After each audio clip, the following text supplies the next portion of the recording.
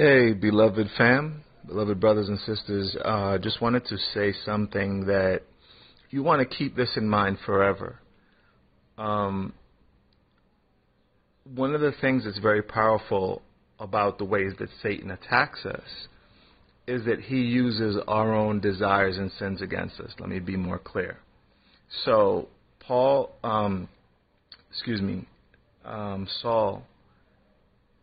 was envious. He was a wicked man. That was his disposition. So he had many evil qualities. Now, on top of that, he had envy, which is the wickedest of all lust or evil natures, because if you have hatred, then you'll do the most extreme things like murder. You wouldn't hesitate to do something that would hurt or destroy someone else, even if it's not murder, whether it's adultery, whether it's stealing, whether it's just being blatantly inconsiderate. Now, Saul, who was the man, he had the seat. He was essentially he was the most powerful man in the earth and appointed that position by the Most High.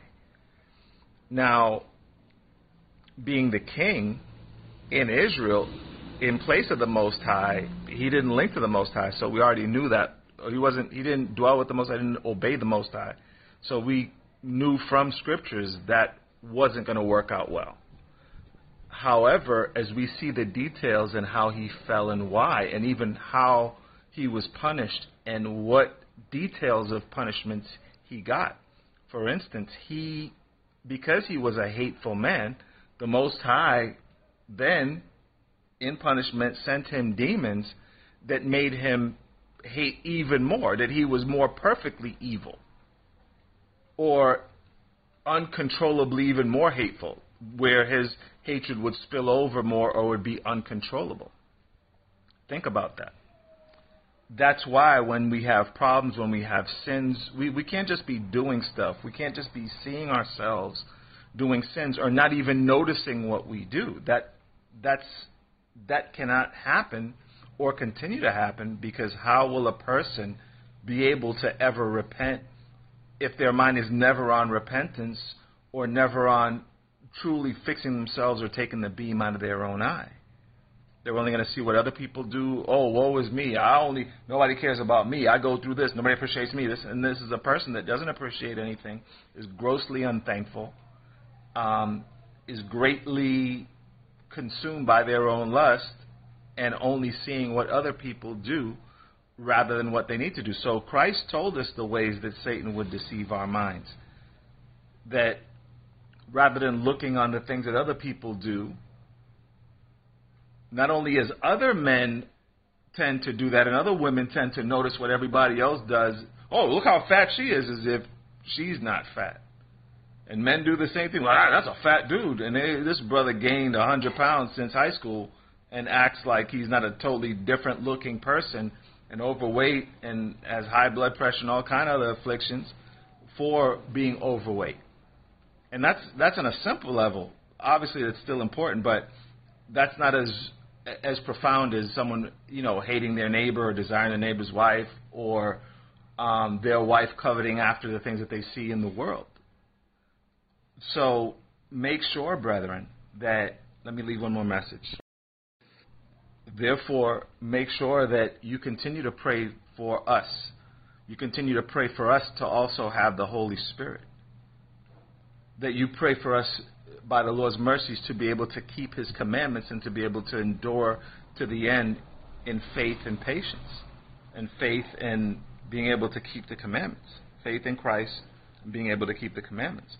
The things you see in the scriptures that the saints and the righteous will do, and the Lord speaks of how they will be saved or what things they need to do, we need to constantly pray that the Lord mercifully bless us with those characteristics, or bless us to be able to do those things. Now, lastly, with dealing with our own lusts, our own desires. We have to make sure, again, to constantly monitor ourselves, constantly evaluate and examine ourselves, and grow in doing well, because, again, many of these demons, the scriptures, the fruit of the Spirit, the scriptures let us know how we're going to be attacked by the works of the flesh. For instance, when you look at people, that spirit that they have, that need to be right, even when they're wrong, they're going to make their wrong right. Like the scriptures say, woe unto you that call evil good and good evil. They put bitter for sweet. You're a Christian. The Bible proves that you can't have idolatries. We don't worship the Lord on Sunday. That comes of man. We can't follow man. That's wrong. They're going to, nope, the Acts, and they met on the first day of the week. See, they met on a Sunday. Yeah, they met every day of the week. So is the Sabbath every day of the week now? You have one scripture that some fool that doesn't serve the Lord, that molests kids, twisted. You're going to follow that? Absolutely. And get more hateful and resist the Holy Spirit of truth because they don't want that. But yet, some of us, as we're proving and as others will prove, some of us Israelites do want that. The scriptures call those that want that and continue in it, the scriptures refer to them as the elect, or the elect of Israel, or the righteous remnant. So we have to show the works. We have to continue in what we're learning and increase. Therefore, make sure, brothers and sisters, that you watch your mind. Watch the things that you think. Why don't be faking the front or being a chameleon. You nodding your head and you have another thoughts. You better fight against that with prayers and also get the help. Because many times if you don't say things, the thing you think falsely that Satan put in your mind that someone will get upset if you bring forth, that will be something noble and good. That'll be something respectable. As opposed to you hiding your sins. Like many men, they were battling all types of lust. It will come out because they'll be talking about going to strip clubs and they'll be talking about this. And then some young brothers may or may not know, some other brothers, older brothers, whatever. You had all types of men having these conversations. And they would try to make their sin that they don't want to change like it's okay. Or like, hey, I'm not doing nothing. Women want to show their bodies. Yeah, well, those women, some of them have men. If that was your daughter, would you want brothers to say that? No, hell no. So we have to start growing in love. We have to start doing unto us we would them to do unto us. You don't want other men looking at your woman or at either your woman or your daughter or someone you love that's lost or that has spirits. Don't do that to them. So you can fight against the lust and the urges that are constantly being flinged at us and flung at us. And like the scriptures talk about the fiery darts of the wicked, the constant wickedness that we see around us that tries to penetrate our minds and influence us. We got to continue to fight against them. As it says in Ephesians, the 6th chapter, from the 10th to the 18th verse.